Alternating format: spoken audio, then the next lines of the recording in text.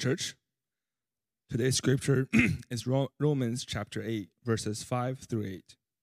For those who live according to the flesh set their minds on the things of the flesh.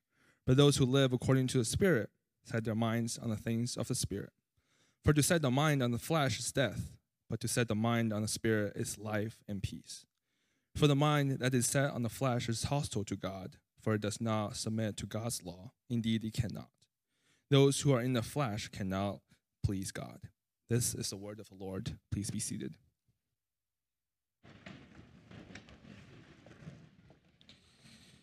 All right, good morning, Redemption Tucson. Thank you for having me this morning. Dave, you're very kind. It's a treat to get to be here with you all. I live in Gilbert, just a good chunk down from here, and I figured I'd show you my family. So I have a wife and 2 kids. There's us on Easter. My son Jay's 3, my daughter Olivia is 1, and they are full of energy, So I heard someone say the other day they set their alarm for 7 a.m., and I said, I haven't needed to set an alarm for any time before 4 a.m. in about 3 years. So they're up early and going pretty strong. But I'm grateful I get to be here. I do think that the treat of getting to come down and jump into the same sermon series with you all is a real blessing to me. I love getting to teach the Bible. I love getting to teach this text to you all, and so that's what I'm hoping to do here. The most important part of this text we're looking at here is what just came before it, right? This part of one argument that Paul's making. In Romans chapter 7, there's this person, people debate whether it's Paul himself or someone that Paul is giving voice to, who's trying really hard. He really wants to honor God's law, and he keeps not doing it. There's this me versus me internal battle of someone with good intentions but inability to execute, fighting against this person with bad intentions who wants to do the wrong thing. And he's really giving voice to all of us. But the most important thing we see in Romans chapter 7 is actually something we don't see in Romans chapter 7, is the fact that the Holy Spirit is not mentioned. It's this man with good intentions in himself fighting against the bad intentions in himself. There's not this external person, external reality, external thing pushing and pulling him in any direction. And so when you get right to Romans chapter 8, there's this transition in tone. Romans 7 is defeatist. It's dry. It's discouraged. Wretched man that I am. There's self-hatred, self-condemnation. Romans 8 changes, and all of a sudden, there's this other person inserted in the discussion. And that person is the Holy Spirit. And if you grew up in church, or even if you've not been around church that long, you see the word spirit and you think, what does that mean? What is a spirit, right? My wife is a cheerleader. You've got spirit. Yes, you do. I've got spirit. How about you? Is that what we're talking about? The vibe of a place? This is a spirit-filled place. Are we saying there's good energy here? I think about spirit. I think about the thing you drink too much of and next day have a headache. I was full of the Spirit last night. Was it full of a spirit? Is that what it means? Is it this? And it's interesting if you think about the roots of the word, like drinking spirits, is that you take something and you distill it, and this invisible thing goes up and then condenses and becomes what it is. And that's really what the root of the word spirit gets at. It's the word wind. It's this unseen mover. If you see the trees blowing, you go, oh, the wind is doing that. And the word wind and spirit are very the same. That's why when Jesus breathes on his people, it says he sends a spirit. That pun or that dual meaning is intended there. It's this unseen mover of people. That the Holy Spirit is a person, not a force, not an energy, not a vibe, not something you just drink and makes you a different person. It's actually a person who's interacting with you and moving us and shaping us. In Romans 8, it's all about what does the Spirit actually do and how does he function in our lives. And what we're getting at right now is the second half of the first part of the argument. Romans 8, chapter 1, one of the most important memory verses you'll ever memorize. There's therefore now no condemnation for those who are in Christ Jesus. Amen. Praise the Lord. That in real estate terms, we are not condemned buildings, unfit for occupancy, need to be torn down. That we are actually occupiable, inhabitable. That the Holy Spirit, as by the power of Jesus, purchased us, made us his own, and not rented us out, but personally occupies us, that he's in us and among us and living in us and with us. And so we're not condemned, but we're actually fit for service, occupiable, and the Spirit is in our lives, moving us and shaping us, and is operating within us. But then what happens, you see each of these verses after 8:1 begin with this word for. chapter 8, verse 2. For the law of the Spirit. Verse 3, for God is done. Verse 5, we're talking about today. For, verse 6, for, verse 7, for, all the way down to verse 8, those who are in the flesh cannot please God. And so what we're doing right now is Paul is building an argument that this is why you are not condemned. Because, all the way down. Because in chapter 8, verse 8, those who are in the flesh cannot please God. If that was true, then we would be condemned. That we would be condemned. If you were not able to please God, you'd be in this position of being condemned. That God can't dwell in us. That God can't be among us. That God can't rehab us. Because if we live according to the flesh, we can't please God. But, because of the work of the Spirit and the work of Jesus, the Spirit is inhabiting us. There is no condemnation. There is nothing to fear. We're doing okay. And so the second half is really cruxing on this argument right here, which we get out of verse 5. Those who live according to the flesh set their minds on things of the flesh, but those who live according to the Spirit set their minds on things of the Spirit. That there really is, in Paul's worldview, only two ways to live. See, we think that there are thousands and thousands of ways to live. There's all these hundreds of world religions. There's all these hundreds of worldviews. There's all these options available to us. But to Paul, there's really only two: the flesh or the Spirit. And that's part of what is confronting us here, is we think that Christianity is one of the thousands of choices, and Paul's mindset and God's mindset is that there's Christianity and everything else.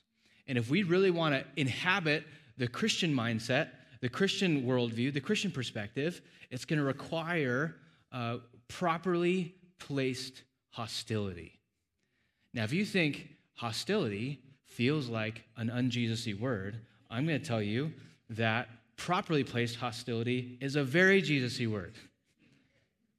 So I was coming home from work on Thursday, and that's about 4 o'clock, something like that, and I see two of those guys on Segways with their pest control company badge on going up and down my street, and I immediately was one of my wife's least favorite things in the world is stranger knocks on the door, because she's a kind person, and I am a lot less kind than her. And so when someone knocks on the door, I can say, go away, no thank you. But she feels like, oh, okay, tell me more. There's this kind of, and she feels locked into these conversations. And so I just think, oh my gosh, have they been to my house already? My wife's going to have these ankle biters at her while this guy who doesn't have kids is going to try to explain to her something while the kids are crying. She's going to have this kind of claustrophobic experience of oh yeah, you kill bugs, cool. You're different than the other companies, okay, cool. And so and my first gut was hostility, right? I'm going to get these people away from my house.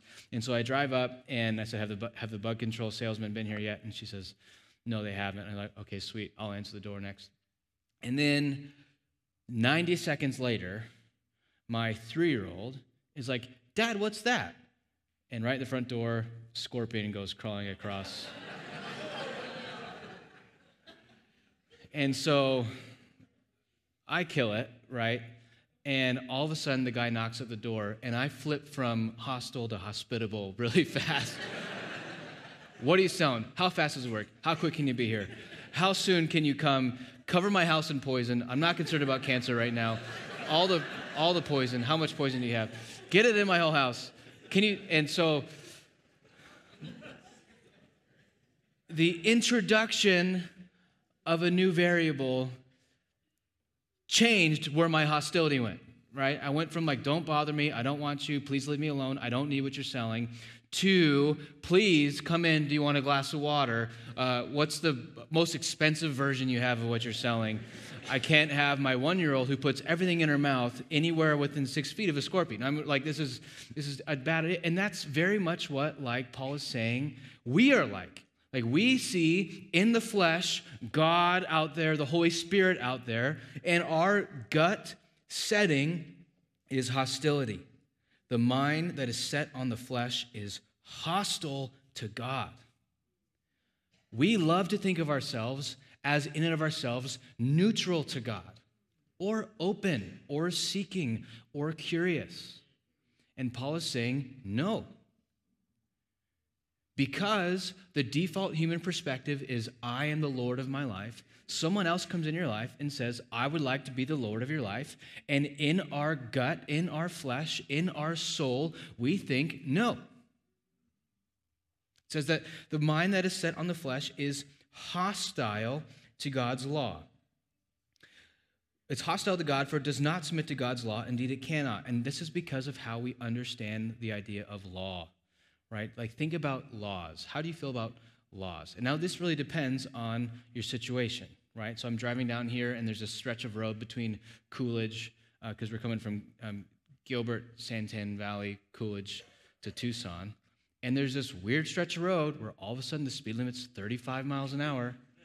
I'm like, laws are dumb. Who made laws? Who voted for this law? And it feels like some politician disconnected from reality, appeasing some constituents who wouldn't get out of their head, finally said, fine, I'll make it 35 here so your tractor can drive in the middle of the road. And just going like, laws are this man-made, arbitrary, bureaucratic, democratic process, meh on laws, right? But if we understand law from like the actual Hebrew biblical perspective, law, the word Torah in Hebrew could be translated instruction or teaching. Now, it is instruction or teaching coming from God, so it has the force of law, but it's way more relational, personal. When we see the word law, we should think fatherly instruction. When we see the word law, we should think benevolent caregiver who's, so when we got moved to this new house about a year ago, and there's really only one place that I get like pretty aggressive with my children. And it's, we have gas in the house, and just my 14-month-old can reach up to the knob on their gas stove and just turn the gas on. And it is like, in all other places, it's like, I've read all the parenting attachment books. I know Connect Before Correct. I know all the like gentle parent. I know this stuff. But she touches that gas knob, and I'm like, no touch, I'm just like, you will kill us all. Don't you understand? We will all. There's no other place in the house where she could kill us all. But when it comes to touching the knob, and so she'll kill us, and I'm like, stop, you'll kill us all. I don't need you to understand. I need you to comply. Stop. And she's 14 months old. She can't understand. Anyway, and so there's like this, I am doing this for your good and for our good. Absolutely not. One day, hopefully I understand, but for now, we're not messing around. And so, like, all the other, like, rules she could break are like, we're in process here, development, gentle correction. But the gas stove, it's, you'll kill us all. We're not messing around with this. And so when God gives us instruction, there's sometimes we need to receive it like 14 months old. And so, but we understand that, like, we lack understanding. We don't understand God's heart. We misunderstand what the law is doing, and so we're hostile to it. We resist it. We just feel constrained. We just feel buckled in. We just feel like, why did it go from 65 to 35? Why am I being oppressed? Why is God interested in us not having a good time? And I think if we're really honest, most of the time we, even as Christians, break God's law. There's like this joy maximizing equation we do in our hearts. That we go, do I want to feel good, or do I want to feel good about myself? And if we want to feel good about ourselves, then we'll submit to God's law. If we want to feel good, then we won't. And we'll do that calculus. And actually, that mindset is the fleshly mindset. I have on this the screen here, we talk about the flesh and how there's really two ways that the flesh operates. The first thing we understand here is when we're talking about a mindset of the flesh, that the mindset of the flesh is rooted in insecurity.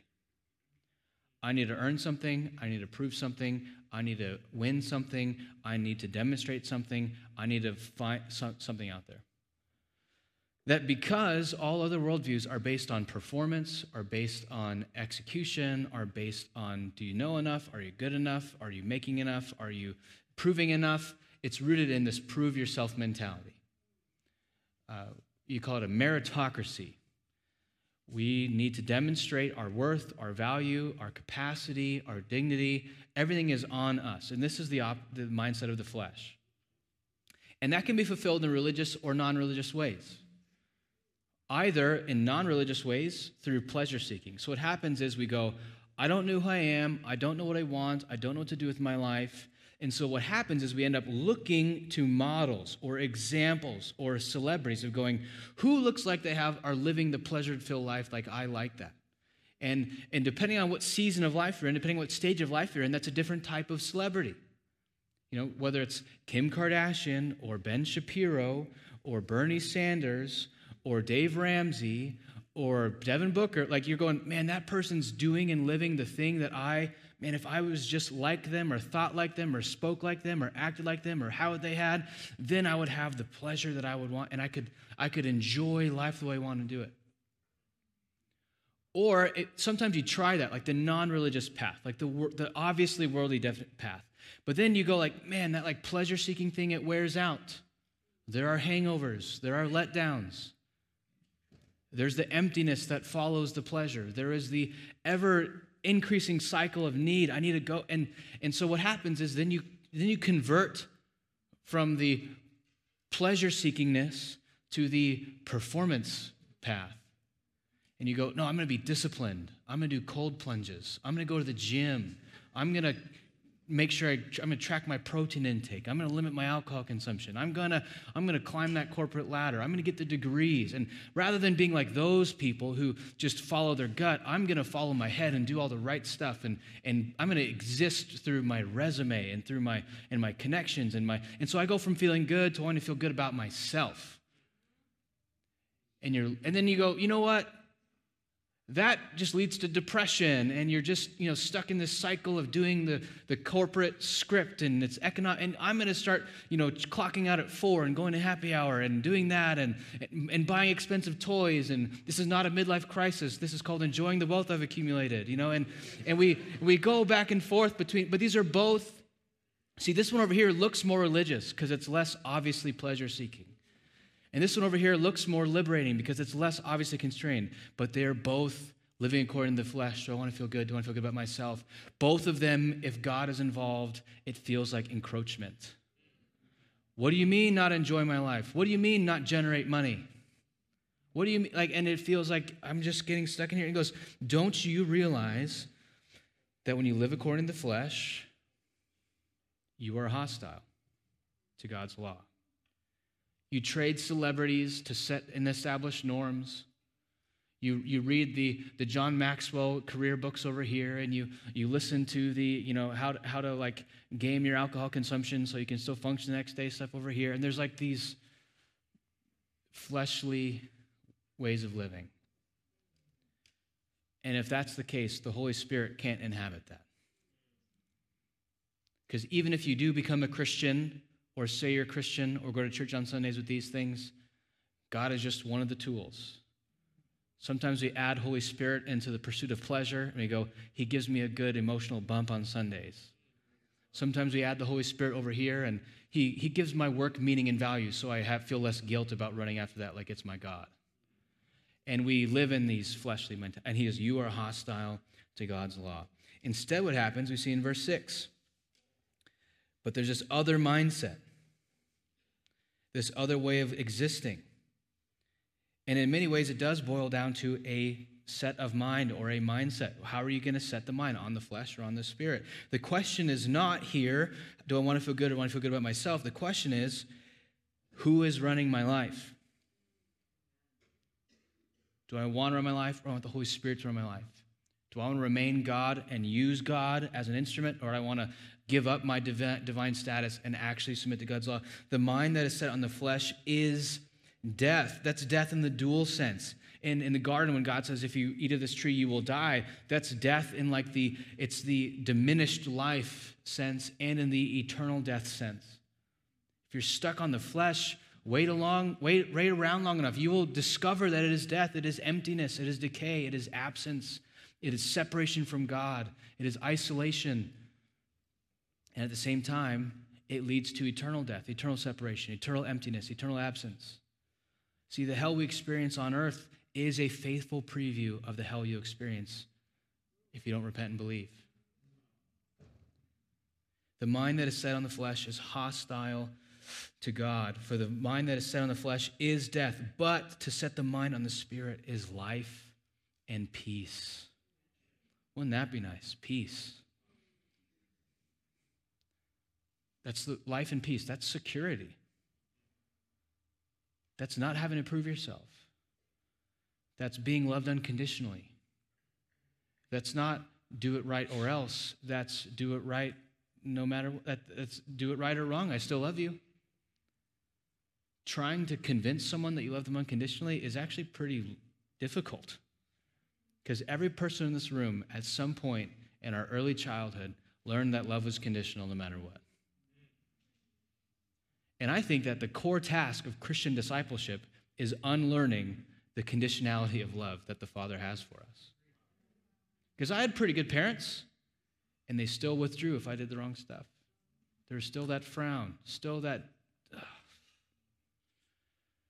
And they never explicitly said, do this and you'll be unloved, but there's that that subtext, that pre-verbal, non-verbal, we know, and no matter how good I am as a dad, I know I'm gonna, because I'm an unfaithful lover of my kids, I'm gonna recommit that wound to them. I'm sure I already have. And here comes Christ saying, I love you unconditionally, and we try to unlearn that our whole lives. To actually receive that, to actually embrace that. See, instead what happens when you have the Spirit is, instead of insecurity with celebrity, with pleasure, performance, what ends up happening is you have actual security because of the certain and final substitutionary death of Jesus. And then I have heart change. That operating from a place of security is foreign to every worldview except for Christianity. Every other religious system, every other secular worldview, every other prescription given to live a full or meaningful life is somehow like all you gotta do is. And here we have Christianity, Jesus saying, I've already done everything you gotta do. And the angst we have in an ongoing way as Christians is rooted in not being able to just accept that. It's rooted in trying to contribute, trying to tip the one who paid it all. I watched a lot of Phoenix Suns basketball, and it was Booker the other night scored 48 points 3 nights ago, or 45 points, something like that. And one of the memes I saw that was Devin Booker and Landry Shamet combined for 45 points. Shamet had 0 points. Booker had 45 points, right? It would have been even funnier if he had 1 point, and it's they combined for 46 points, right? And I mean, that's what it's like as Christians, me and God combined for my salvation. He did most of it, but I did a good amount. I contributed. I helped. I was a part of this. And it's actually dishonoring, and it minimizes the final work when we try to contribute, when we try to help out, try to make sense.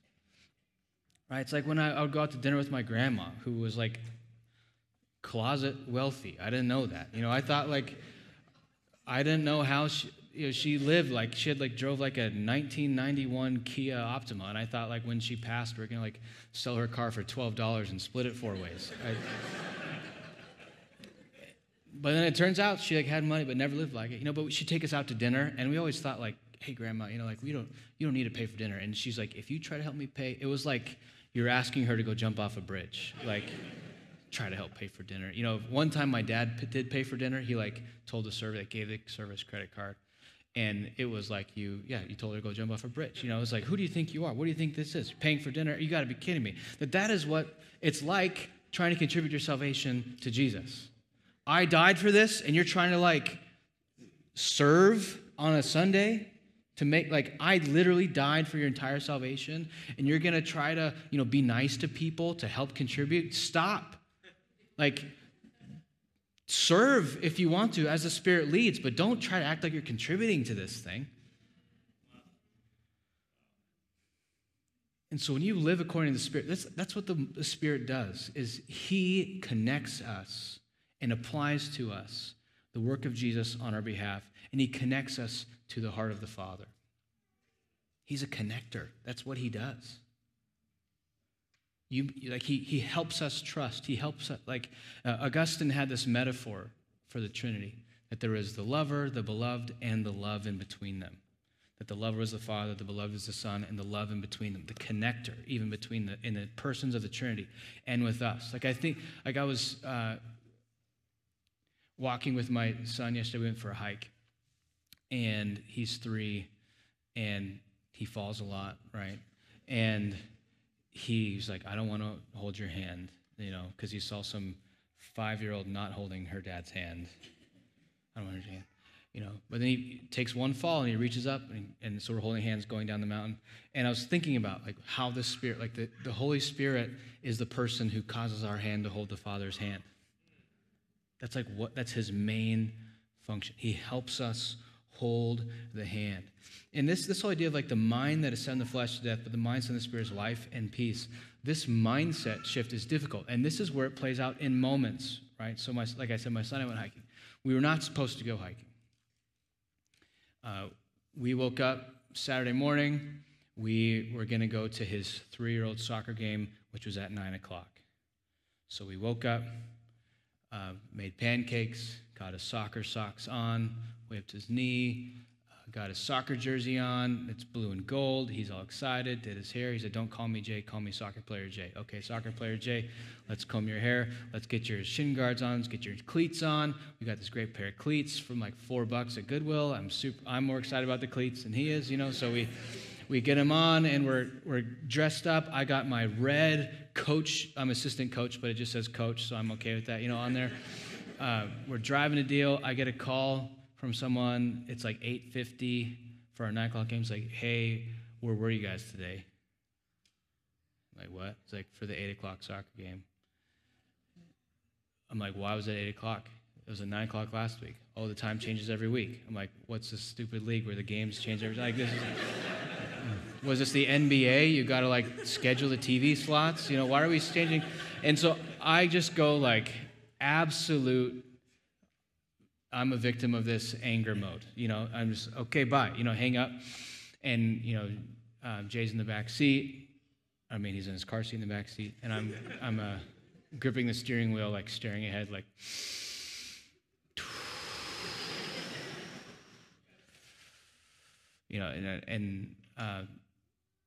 and all these verses about love your enemies. And I'm like, And it comes to my head, the mind is set on the flesh as hostile. I'm like, I know that right now. I am hostile. I'm hostile. And I'm thinking, one of my biggest fears, you can therapize me later if you want, is the fear of being controlled. Someone made my schedule for me. That's what I'm thinking. I had a plan. Someone violated my dignity and violated my calendar. That's what's going on here. And so I literally am thinking, I'm about to go teach tomorrow on the mindset and the flesh, the mindset and the spirit. And I'm praying, and I'm going, I'm super mad, how I'm going to go, write an email to I9 Sports. How dare you people change the schedule? You're sending too many. I got 9 emails from you this week. How am I supposed to read all of them? You got to be kidding me. I'm just so frustrated. And I'm going, so then I asked, instead of being mad and trying to go, where did this? So then I asked the question, okay, God, what are you doing? Holy Spirit, what are you doing in my life right now? And so I pray, Holy Spirit, change. I'm hostile. I'm feeling help me. And I look up, and there's this mountain ahead. I'm going, all right, Jay, we're going hiking. And he goes, but I want to play soccer. And I go, okay, me too, but Dad made a mistake. Dad's bad at schedule sometimes. They canceled the 9 o'clock game and moved to 8 o'clock.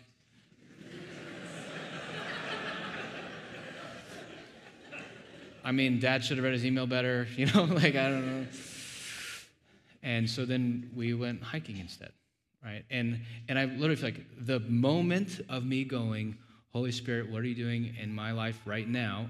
I have a moment here where my son is going to be formed on how do we respond to a change of plans against our will. I have a moment here where my son's going to learn how does Dad respond when he makes a mistake. I have a moment here where my son's going to learn what do we do when we don't get our way. And so I asked the Spirit, Holy Spirit, what are you doing right now? And I feel literally I opened my eyes and I was like, oh, we'll go hiking instead. And we're going to go have a father-son time doing something else, right? And so there's like, you could probably hear in that story, like my natural fleshly inclination to like throw a tantrum and be mad about something, right? And literally meditating on this text this yesterday served me in going, there are two mindsets. There's the mindset where I'm hostile to God's law, where it feels like, what do you mean love your neighbor? And what do you mean be kind? And what do you mean love, joy, peace, patience, kindness, goodness, gentleness, self-control? That feels like an intrusion to my current like justice complex that I have about 3-year-old soccer. Rather, I want instead, and that's a small thing, but I'm telling you, like, in the moment of going, I have two mindsets to choose to live in right now. I'm going to choose to live in this one, where love, joy, peace, patience, kindness, goodness, gentleness, faith, and self-control is actually good news, not constraining news. And so this text served me yesterday morning. The mind that's in the flesh is hostile, but it does not. And so the question is, like, how do we adopt a proper hostile mindset? Because I think one of our problems as a church is we are hostile to the wrong things. We're not hostile enough to our sin.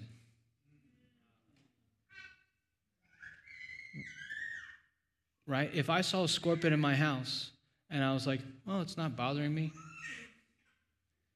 And I told you all I just left the scorpion there. I was like, hey, kids, let's keep away from this because we just don't want to, You'd be like, go back and kill that scorpion. And that, like, we have sin in our house. We have sin in our hearts. We have sin in our churches. And we just kind of let it be over there. And we're hospitable. And we let it be a welcome presence. And we want it over there in case we need it later. And we don't really want to be aggressive with it. We don't really want to be hostile to it. And instead, we kind of maintain this like semi-hostility to the Lord. And we only have a choice. Be hospitable to God and hostile to sin, or be hostile to sin and hospitable to God. And if we want to welcome the Spirit into our life, to be a temple of the Holy Spirit, to be led by Him, it requires properly placed hostility. So how do we adopt a hostile mindset to sin and a hospitable mindset to God, rather than what the flesh does, which is hospitable to sin and hostile to God? And here's the main deal. It's about setting your mind on submission. Choice. It's the moment of choice. This is really what the Spirit does. He comes into our life and He gives us the ability to choose to submit to Him. Because without the Spirit, we cannot submit to God's law. Indeed, it cannot, is what it says here. Without the Holy Spirit's help, we cannot submit to the Holy Spirit. And He comes in and says, I want to help you submit to me. I want to help you submit to God. And we have this momentary choice of going, who am I going to submit to, the way of the Spirit or the way of the flesh? And like I said, the Spirit connects us to God's heart. And here's where I think the rubber meets the road for me, is when I was a very young Christian, when I was an even less mature Christian than I am now, when I was in a church but not yet a Christian, I viewed submission to God's law like getting choked out and then tapping out. Oh, he's got me, fine. I don't know if there's any MMA people in here. It's like, let go or I'll break your arm. That's like you get into some hold and you're losing a wrestling match. It just feels like losing, tapping out, submit. And instead, the word submission is the word hupatasso. It means to come up under, to place yourself under. Like when it's raining, you submit to the umbrella. You come up under it. It protects you from the thing above. Like you can't submit to an umbrella that's on the ground, right? Because you can't get under it. You have to, and so God is like this tent of protection, this space I can go up under and inhabit, and it's for my protection, for my good. So submission's not like getting tapped out in wrestling. It's like it's pouring and it's hailing, and now I'm inside. That the bombardment of the world, of the flesh, of evil, of hostility is all around me. And instead of choosing to fight it off like this, the hail is coming down and I'm trying to karate chop the ice one piece at a time, which is what life is like. I'm instead coming up under a structure that's there to help me and support me and protect me. And this is why I think submission is about why before what. Is my last point, my big idea here. Submission is about why before what. Like with my 14-month-old, she reaches up to the gas, and I'm content with what? No touch. Do not blow our house up. But even that, she doesn't understand blow her house up. She understands when I go like this, Dad smacks my hand. So I'll not go like that anymore. But then I have a 3-year-old who's beginning to have complex, layered thoughts. And he said to me the other day, Dad, why do you smack Olivia's hand when she reaches her hand up? Well, Jay, gas comes out of here. If it's not lit, gas will fill the house, and we'll all blow up and die.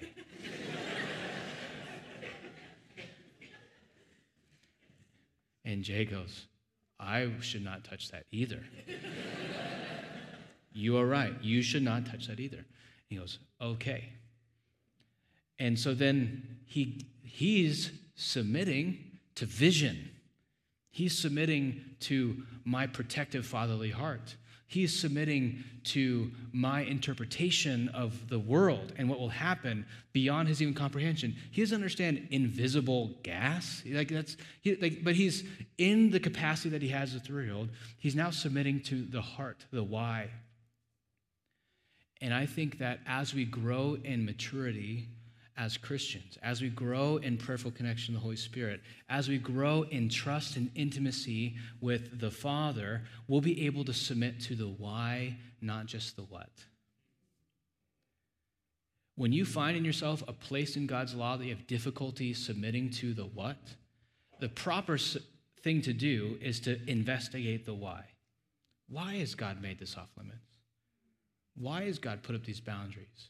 Why is the law, fatherly instruction, why has he put in me or put in the law these boundaries or constraints? Because if it's fatherly instruction, then I want to understand the why, not just the what. If it's bureaucratic code meant to entrap or limit, then it's just what? I mean, imagine if I went to my wife and I said, Taylor, I will not commit adultery because I don't want you to be mad at me. Oh, what a romantic. You should work for Hallmark, can you put that in a card, Like, hey God, I'm following your law because I don't want you to be mad at me.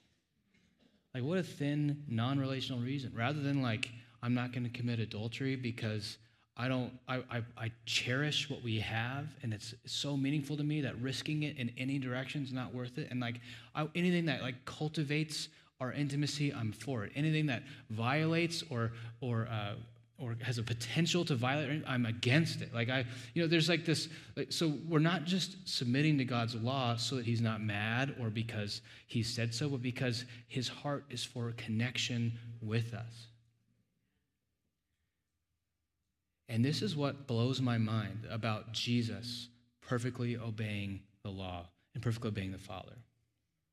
Is not that he just perfectly submitted to the what of God's law, but that he perfectly trusted the Father. That's difficult. That he perfectly understood the Father's heart and submitted himself to his direction for his life. Like perfectly obeying the law feels like impressive. Perfectly trusting the Father is like, you can't fabricate that. It has to be real. Like trust is learned connection over time. And so when I think about how Jesus perfectly obeys the law and then dies in our place, that he the whole time said, not my will, but your will be done, Father, that reveals to me not just like compliance with the what, but actual alignment with the why and trust with the Father's heart on our behalf. And so I hope that we as a church, as we sit in this and we set our minds on submission and we notice these moments where we have the opportunity to be hostile or submissive to God's law, that we will, in the depths of our heart, be able to trust the Father because the Spirit connects our heart to his heart. And so just like when my son reaches up because he's slipping on the rocks, but later on he starts to feel like, I'm good, I don't need to hold your hand anymore, that we'd be the people who never start feeling good so we don't need to hold the Father's hand anymore. And when we see other people not holding the Father's hand, we don't feel like, I'm 3, I shouldn't need to do this. That the Spirit causes us to hold the Father's hand and not let go. That's his main function. That's his main role. That's his main heart he wants for us. Hold my hand. Don't let go. That is submission. Not just in what, but in why. So let me pray for us. And I want us all to feel more peace about having a hostile mindset. Jesus, I pray that you will help us be hostile in the right direction and hospitable in the right direction, that we'd welcome you and be hostile to sin. And that hostility to sin wouldn't cause us just to double down and try harder, but our hostility to sin would cause us to hold to your hand all that more tightly. God, thank you for sending your Spirit, that you've not just called the plays and led us to run them on our own, but you're with us in the trenches, with us in the fire, and I ask that you will lead our hearts to a place where we can follow you very intimately. In your name we pray. Amen.